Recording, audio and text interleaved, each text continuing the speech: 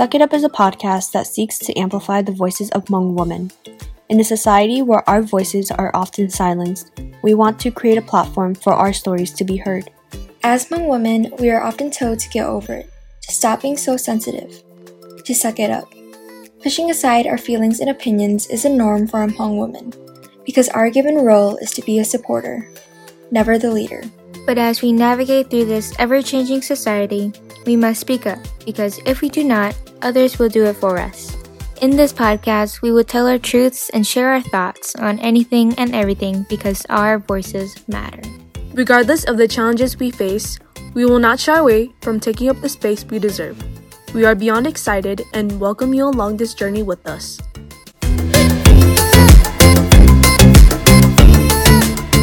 Hi, welcome to Suck It Up Podcast. I'm Nari.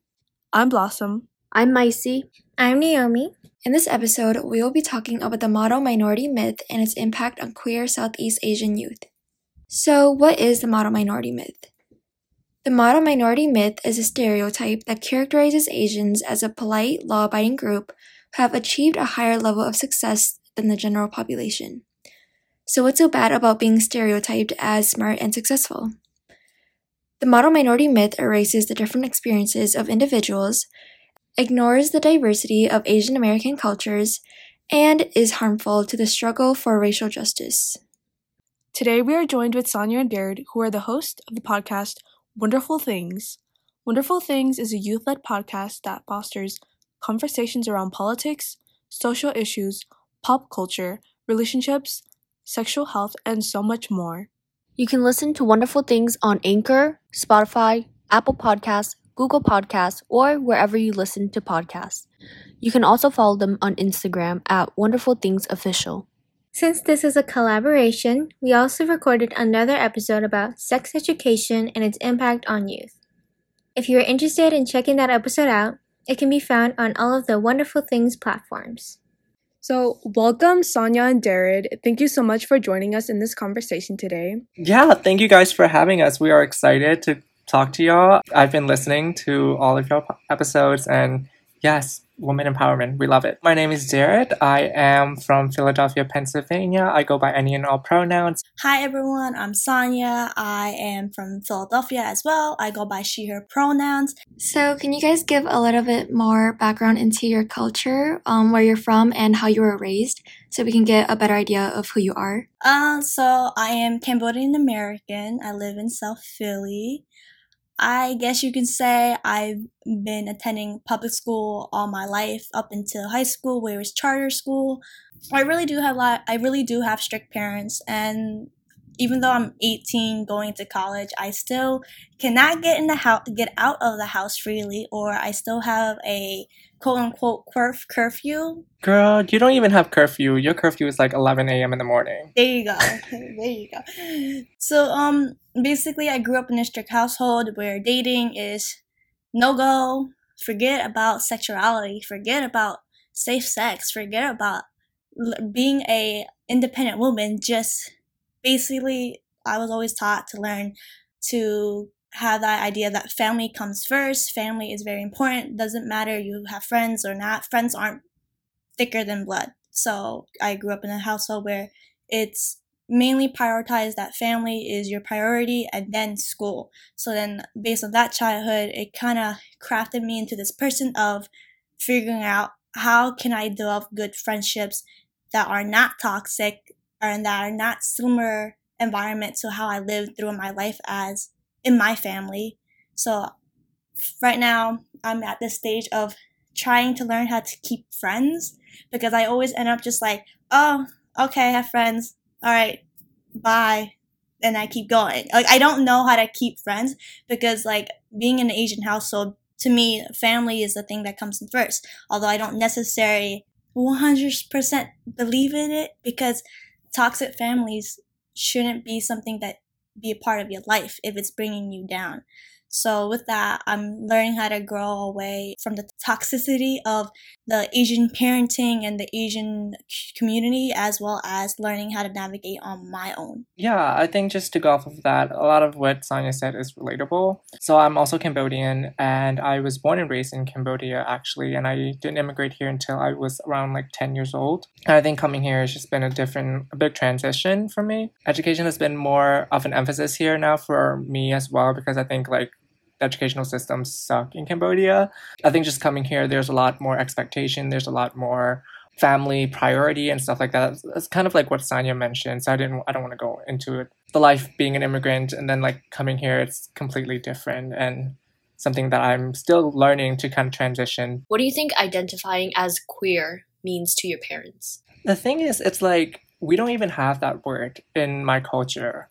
So the only word really within the LGBT community that they really know is gay. And that's the only thing that they know. They don't know about bisexuality. They don't know about transgender. They don't know about any of that. It's a hard thing to explain to them. To my parent, I think like being queer just means being gay, because I think that's the only thing that they know. And then for my family, I don't know if this is for others or if you had this type of conversation, Derek, but whenever it comes to the topic of like gay rights or anything related to the LGBT community, my parents tend to say, oh, I don't care if you're gay or not, but don't get married.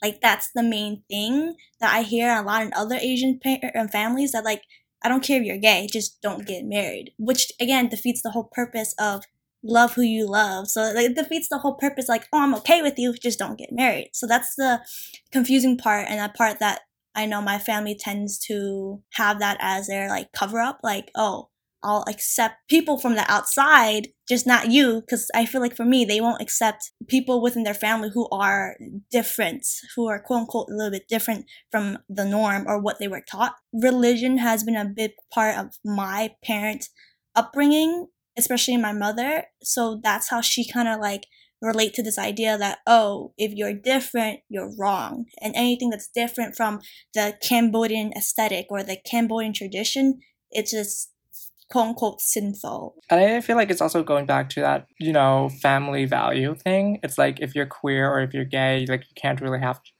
children's, you can't really continue the lineage of your family, of your, family name. So that's something too. My parent is like, oh, how are you going to continue family tradition when you can't make babies? Touching on a point that you brought up, Sonia, I hear this often too, like in my family, where it's like, oh, I don't care if other people are, but my child can't be, so they're like, by saying that they're inclusive, but in reality it's like, no, you're not. Mm-hmm.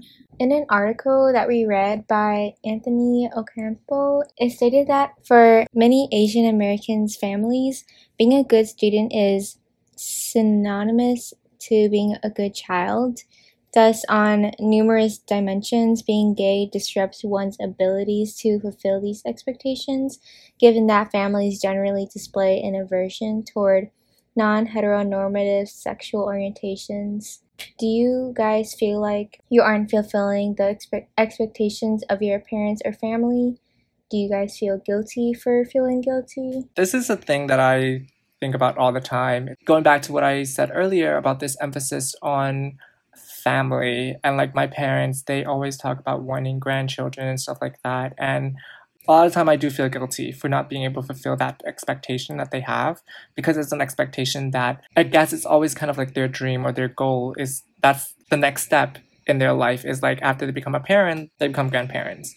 And that's always there's a cycle that they go through, or there's different steps that they need to fulfill. And because I come in and I disrupt that steps for them, and I disrupt that cycle, I think for me that it makes me feel guilty for not being able to provide my parents with what they want. Because I don't know, I feel like they have given up a lot for their life as well, and then for me to not be able to like do some, I don't know, it's at the same time it's like a whole life that you're giving them, like a whole grandchildren. Do you think that they would be acceptable to the option of adoption? No, because that's not blood. Family is blood. That's what it is. It's like they want to continue that lineage, continue that family name. So adoption, it's like I see it as a good thing, but to my parents it's like, no, because you're not continuing that bloodline that we have created. I feel like you also have that like immigrant pressure, like, oh, my family did this for me, why can't I do something so simple, or like, let me give them one wish. I feel like I'm on a completely different other end because my family definitely honed in on the idea of family. It has been harder for me to like get a grasp of like, who I am and like what does it mean to be a good daughter, what does it mean to be a good student and stuff like that. So for me, I don't feel the guilt yet, probably not yet, until I reach up to the point where I accept everything. But the reason why I don't feel the guilt is because I don't have a strong connection to family. So for me, being a good student is just for myself. I'm doing it for myself, not necessarily for my parents, but the fear factor comes into like, oh, if they think I'm a failure. So then that also influences how I try my best to be a good student, which also translates to being a good daughter. And then for me, we never really talk about sexuality, let alone dating. We never talk about dating at all. So I don't know what their perspective on dating is, because it's just that hard, because I feel like my family is very stubborn to their old ways because they are the one who did immigrate here to leave their family. And then in order for them to revert into this quote unquote like whitewash or like getting away from what they were taught is like very hard on their end. And then coming face to face with their daughter who's different and who is more modern is also harder for them to grasp at that idea. So for me, I don't have any guilt just yet because they haven't even talked about grandkids. They don't talk about kids. Like, again, dating was nowhere near in the sentence of my family. Like, if they hear boy, if they see boy, it's like, you're out. Like, you don't want to hear that. And I'm like, well, you don't know I have boy and girl too, but it's okay. It's okay. I was just going to add in how, like, I guess it's not weird, but it was just uncommon for me to hear how you said that your parents don't really talk about, like, love relationships. Because I feel like when it comes to like strict parents, they always try to force you to be a good daughter, right? And so with that, I feel like comes along with being a good wife someday. So when you say that they hone in like the family aspect into your life, like I just find that kind of like uncommon that they don't talk about like, oh, find a good husband, right? Yeah. Because that's the way that they were raised. Yeah, for me, I guess my family is a little bit complicated because I think they're very uncomfortable with the idea of so-called losing your daughter. Because of that, they never really talk about relationships or anything related to kids. If she's not leaving us for a future partner, then she's going to stay with us. In one of your episodes on Wonderful Things, Sonia, you said that you knew you were bisexual before you knew you were Asian. Can you tell us a little bit about that? Like, did you ever feel like you were stuck between the different worlds where you weren't enough of one of your identities? Of course, girl. Of course. Like I said earlier, I'm very distant to things. Like I watch things on the standby. So that also includes my multiple identities. So like with my Asian side, I never came to a peace with it, as well as my sexuality. So I think growing up in a public school, although I went to a school that are half and half of people of minority and half of that are white, we just never, because we were so little, that the concept of race, being Asian, was just not something that appeared in my mind, or not something that was prevalent. Like I knew I was Cambodian, I just didn't know the term was Cambodian as an Asian, or that's something I should be proud of, because like all along I've been forced to bring this idea of like being Cambodian also relates to religion, because my parents were very religious. So I ended up being forced to do a lot of things that I didn't like to do, because of this religious aspect. So that's why I became very distant with this idea of being Asian American. However, in high school, guess who I met? I met Jared, who was the first introduction to this idea of, he said, "You're Asian." No, Shut up, you're Lexi. Asian. Damn. Yeah. So he was the first introduction to me as being somebody who, Jared might disagree, but to me, he was somebody who looked like somebody who was very comfortable being an Asian American queer person. And I was like, oh, that's cool. When I first started high school, he informed me of like the LGBT community, which I never knew anything about. Like I said, the word gay never appeared throughout my whole childhood. I didn't know what gay was. I didn't know what bi was up until I met Jared. And because of that, I was introduced to a community where it was very friendly. So the association of love and like the environment of friendliness crafted the LGBT community in my head as something welcoming and warm. So there I was able to easily identify as being bi, or the label that I gave myself at the time, because I was able to accept that, oh, I think I'm this, or over time I am this, while still navigating that aspect of me that I didn't fully accept.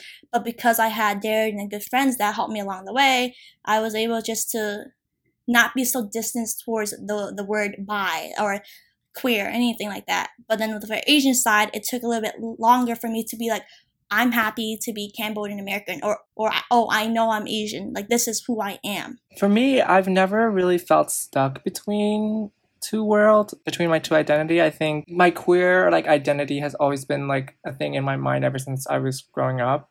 But I didn't come to fully accept that part of myself until I was freshman year. And I think for me, I was like, okay, this is a new start. It's high school. It's a new chapter of my life. I want to be able to start this chapter, being more of myself and exploring that part of my identity. And I think that's when I started to get more into the LGBTQ community and really going into like clubs at my school and stuff like that, because that's always something that I've always been thinking about. In terms of my Asian identity, I've always felt like the two has been working together, not as separate. This idea of like intersectionality, I feel like I've learned that phrase, I've learned that concept at such like a very young age that for me, I don't see my two identity, Asian and queerness, as two separate things. I see it more as a combination of the two that makes up my experience that is unique from everyone else.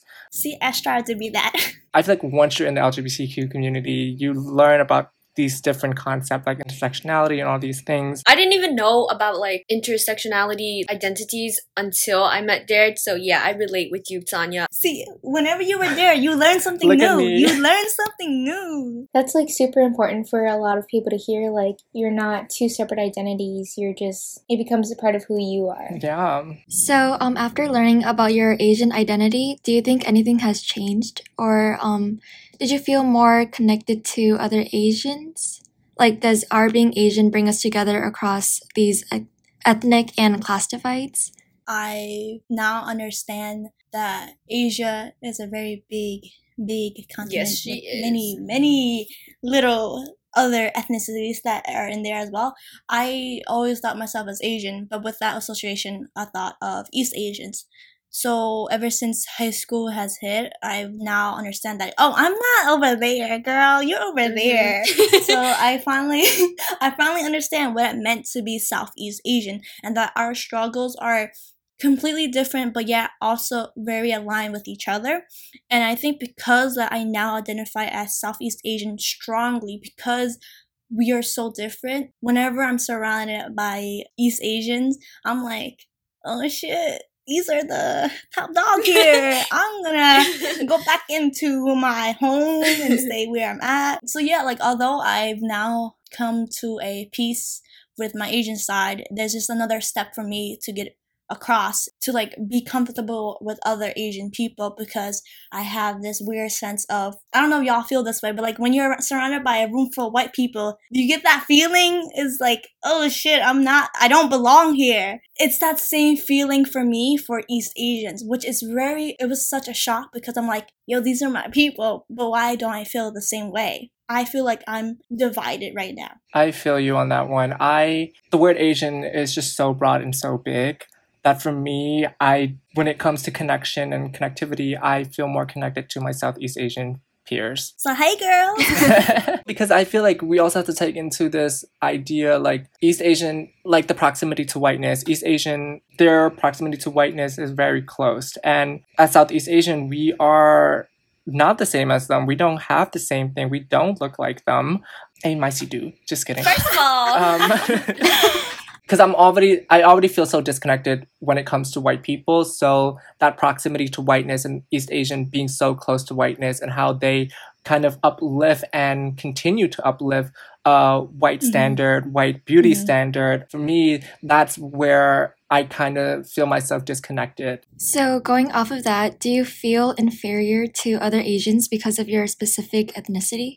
Going back to what Sonia said about being in a room with white people, that feeling that you get, and it's the same feeling that I get also when I'm with East Asian folks, because I've always, I don't know, but it's also for me, I always feel inferior to everyone. I feel like when we are put under the term Asian, a lot of people look at us and say, well, you're Asian, you must be this and that. It like erases your own individual efforts and your own experiences and just places it on the term Asian. And I think that what creates that inferiority, that feelings of inferiority and that division between East Asian and Southeast Asian. Because if you look at the statistic, Southeast Asian, like Cambodian, Hmong folks, we have like high dropout rate.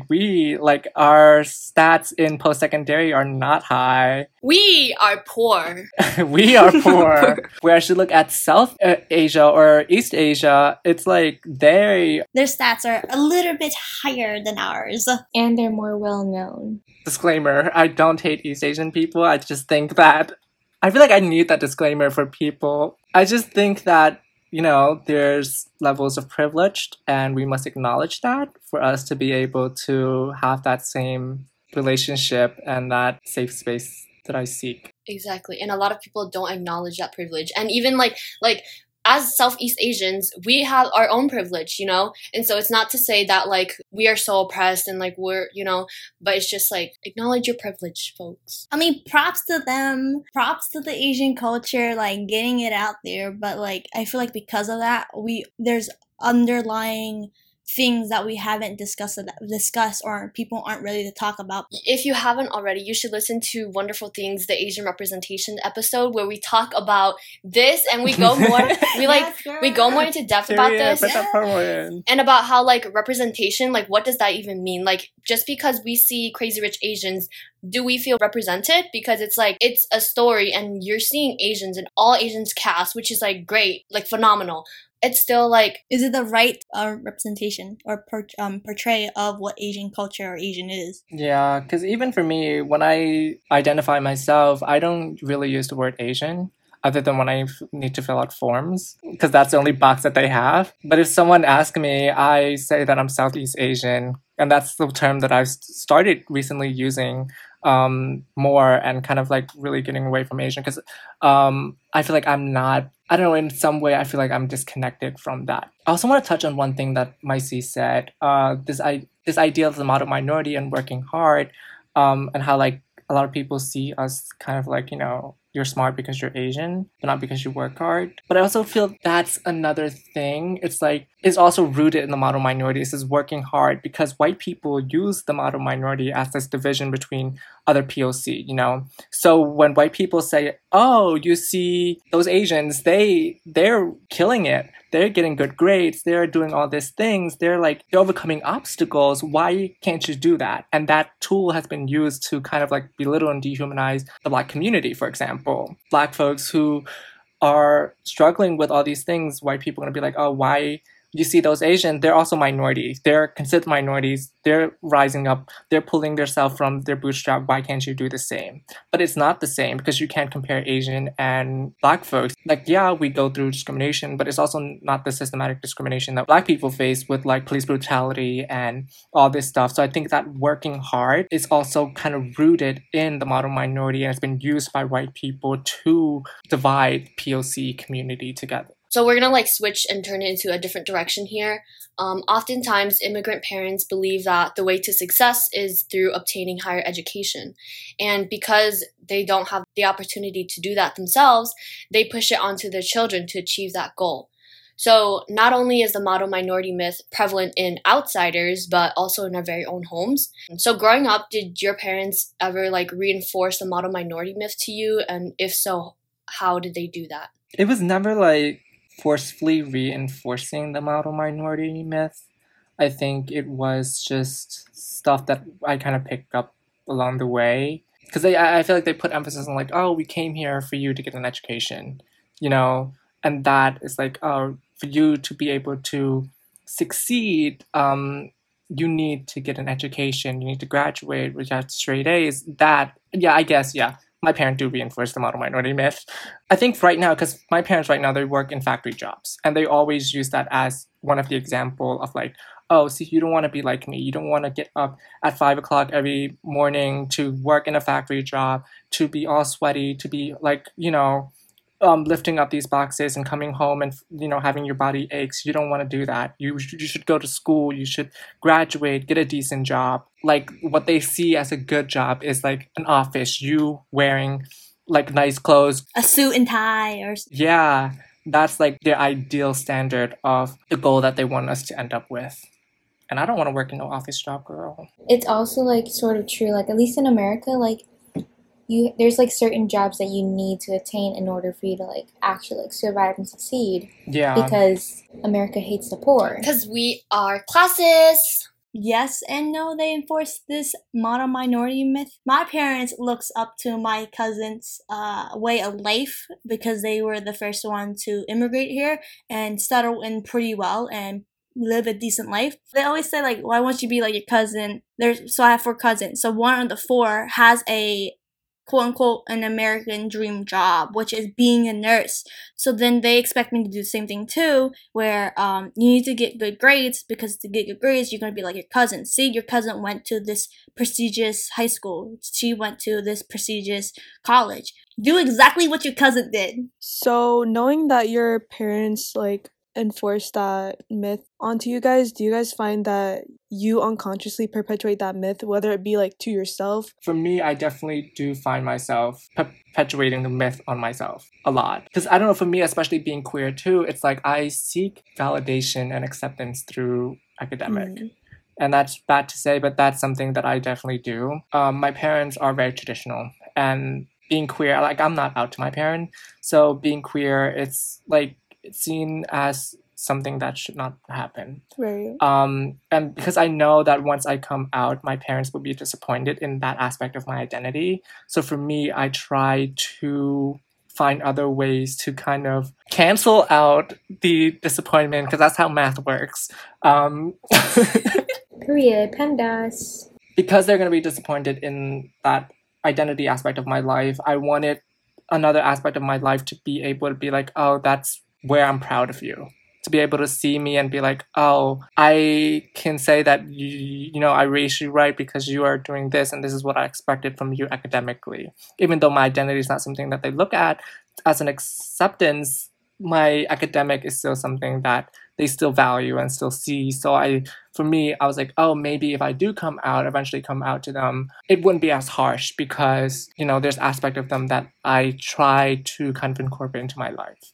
And so for me, because of that, it ingrained in me this idea that, my value and my identity and my self-worth is based on my academic and what I get academically, the A's and whatever that I get. And I do that. I push a lot on myself, and I overachieve in any academic thing that I do. For instance, this was when my teacher started calling me out. I did a paper, Maisie knows this. I did a paper on the model minority myth for my professor at SWAT. At first, it was just a response paper for a book that we were reading. So it wasn't anything. It was just like you respond to a chapter or a topic that you want in the book. You don't need to do outside research. You don't need to do any of that things. It's just like a 2-page response paper. But then my, overachieving ass wanted to do more, and I started doing outside research, and I basically did like a mini research paper on the model minority myth. I sent Jared research papers. I sent him like pages upon pages of stuff. Because I know Maisie was like into education and trying to gap that bridge. So that's why I started asking Maisie about like, statistics relating to that topic. And then my professor emailed me and was like, I just want you to be aware that, I'm very impressed by the amount of work that you're putting into this, but also you have to realize that this overachievement that you're doing is you perpetuating the model minority myth that you are talking about in your paper that you want to dismantle, and you're doing that in real life. And that was like, I was like, girl, why she loud for? For real. How did you handle that feedback? Because it was like, you said it was like a realization, right? I'm like, first of all, you should be appreciative that I'm putting this much work in. No, but I don't know. It was weird. Even though I realized it, I was like, okay, nothing changed. I tried not to see myself through my academic, and that's something that I definitely am working to dismantle every single day. No, but yesterday I was like, we don't care about GPAs anymore. And then Darren was like, GPA follows you through your entire life. Maisie, stop exposing me. No, that's why I said that I haven't been able to dismantle that. I tried to, but it's always ingrained in my mind. So were there other students who identified as queer in your school? And if so, did you ever feel a sense of belonging or a sense of community? And did you feel like your school was a safe place? For me, yes, because I'm very involved within the LGBT community at my school. There are other queer folks, but also at the same time, it's like none of them are really Asians. I think I was the only queer Asian in the whole like gender sexuality alliance club that we had in our school. In a way, like I do feel, yes, there is a community, there's a sense of community that we foster and we created within that club for us to come together, talk about, you know, the issue that's at our school, what are ways that we can fix it, and other just like have a kind of safe space to vent about our identity and creating solidarity between each other. I think that's something that we did a really good job of in our school, especially with my GSA. My experience was a little bit different because I wasn't as involved with the GSA at our school, but I do give like an incredible amount of applause to Darren and a couple of my friends who were there, really helping the GSA become a very, very open and safe space. But for me, I necessarily didn't take the leap to take advantage of that because during that time, or most of the time, I was still struggling into like figuring out like, oh, is this okay for me to be a part of this community? Because I was dealing with the fact like, oh, I'm bi, but does that make me half straight and half gay? Is that okay for me to say I'm bi, but dating a guy or like dating somebody who's male? So I felt very uncomfortable with the fact that I had a boyfriend. So like I shouldn't be invading a space where it's meant for those who are queer. So I was still trying to figure out like, am I good enough to be queer? Am I good enough to be claim or say I am bi? That's an internal issue within the LGBTQ community that needs to be worked on as well. It's like biphobia exists even within the LGBTQ community, especially when it comes to like talking about it. People are like, oh, you know, your bisexuality is just a phase. You know, at one time you're gonna come out of it and you're gonna learn that you're one thing or the other. You're not both. It's definitely still a thing, and that's something. It's not nothing against you. It's like literally an issue that needs to be talked about more within the LGBTQ community. Going back to what do you think identifying as queer means to your parents? So going back to that question, is there a lack of resources or language terms that don't allow you to communicate effectively about how you're feeling or what you're going through with your parents?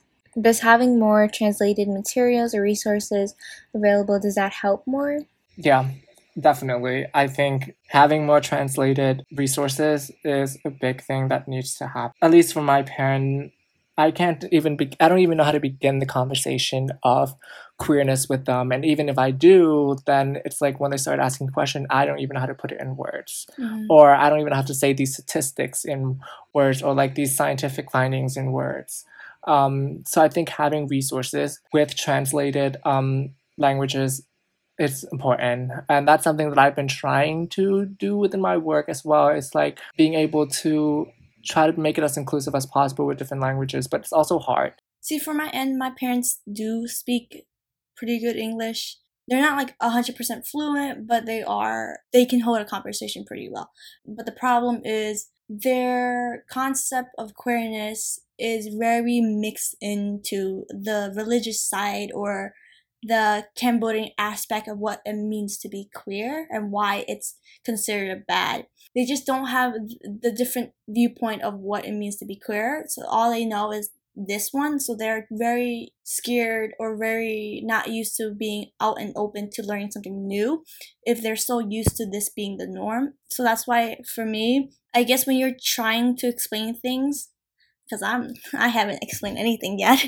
But when you're trying to explain things and explain what it means to be queer or have that conversation, besides having things being translated, what people can do on their end or try to learn is that like people better learn or better understand things or more open to learn things is when you associate things with that topic, like other things within that topic. I don't know how to explain it, but like association with another topic and bring into like, oh, you see how this is? It's similar to this. Or you see how this is how this person would feel. And that's how they will understand better. Like, oh, I get it. How do you make sure that your perspectives are included and heard? And how can, let's say, straight people help without being like disrespectful? To be an ally to the community, recognize your intersectional identity. I think that's something that I always preach is recognize your intersectional identity, realize what you as a person have in what privileges do you hold within yourself and what identities and privilege do you hold and how can you leverage those privileges. And when in terms of leveraging those privileges, don't do it in a way that, oh, I am taking up the space. Do it in a way like, oh, how can I help you? How can I uplift your voice in this fight? And those type of things at the same time, it's like it requires education, it requires learning. There's so many resources out there for you to get involved in. So there isn't really an excuse for people to be ignorant. At the same time, also don't make your queer friends or your, queer Southeast Asian friend feel like they're the tokenized person. So if you have a question, or anything like that, always approach it in a way that the way you word it matters. It's like, don't expect people to educate you. It's not their job. Another thing to add, like I agree with Derek, but another thing to add is perspective matters. Like how you go about things and how you approach things. You just you need to keep in mind of like what you're doing is educating yourself, but also educating yourself and also putting boundaries to somebody's personal life and things they choose not to talk to. I think it's important for both parties to understand to make it clear, if I come off as ignorant, I apologize for that. I'm just genuinely learning. Don't be like, oh, are you the girl or the boy in the relationship? Or asking a trans person like, oh, what do you have as like a private part? Those type of things doesn't matter to you and it shouldn't matter to you. If you are an ally to that person, you are an ally to that person. You need to know what their sex life is about. You don't need to know what someone has. So yeah, don't ask those type of questions to people. What would you recommend to youth who share those identities with you, especially when it comes to being included in conversations that matter? Take up space. Don't feel like you don't deserve the space that you have. And this goes for Southeast Asian, queer, straight Southeast Asian, take up the space that you need to get your voice across. Our identity and who we are have been erased throughout our whole life. It's been whitewashed. It's been put in categories. It's been put in boxes. And for us to really live our authentic self, we need to really explore who we are, voice ourselves, be assertive with our identity. If someone want to talk some shit, say it back or whatever. And I feel like prove them wrong. But I feel like it's also easier said than done. But at the same time, it's a work in progress. You have to learn that the spaces that you take is valuable, that you are valuable, and that don't feel like you're a burden for speaking your voice or taking up the spaces that you need to take up, because these spaces were made for you. There's a lot of spaces. There's a lot of spaces for everyone in this world. Your feelings are valid. Don't get discouraged by the current process you're in, because like Derek said, it's a working process and you're going to reach your end goal. No matter what you decide, you're going to be you and you're going to love yourself, because that's the whole purpose of, in a way, living life is learning how to love yourself and accepting who you are. So once you are crossing borders after borders, you're going to get to a place where you can use your voice and be proud of who you are. It's okay to feel down here and there, but just know that what you're feeling right now is not the end route. It's not the dead end. You're going to go further and further into prospering into the person that you want to be and using your voice to make sure the future generation of life is just going to get better and better. So I feel like that's another thing too, is if you are in a space where you're still finding yourself, still discovering who you are, don't feel discouraged by that. I feel like sometimes we see people talking about their identity and it's like, oh, they have their shit figured out. We don't. I don't have my shit figured out. Time is everything, and you'll learn through the way. If you only knew where I was at 6 years ago and to where I'm at now, like, I wouldn't imagine where I would be today. Don't feel discouraged for figuring yourself out, for taking that time for yourself, because yourself is your priority, and figuring who you are and your identity and feeling confident and feeling comfortable in your identity and your body and your space is the most important thing. Those are all of our questions. Thank you so much, Sonia and Derek, for talking with us. Yeah, thank you for having us. We really appreciate it. Thank you for giving us this time and this platform and this space to talk to you, and for bringing this topic to light. I feel like sometimes everyone is so scared to talk about it. So yeah, we really respect your work. So thank you. I really appreciate being here with y'all because it was really fun and I got to learn a lot about myself. So thank you. Once again, you can follow Wonderful Things on Instagram at Wonderful Things Official, and listen to the episode we recorded on their podcast on any podcast platform you use. Thank you for joining us today. See you in the next episode. Bye. Thank you for listening to Suck It Up Podcast. If you enjoyed what you heard, make sure to share it with someone. To stay updated with us, follow us on Instagram at Suck It Up Podcast. We hope you'll join us again next time.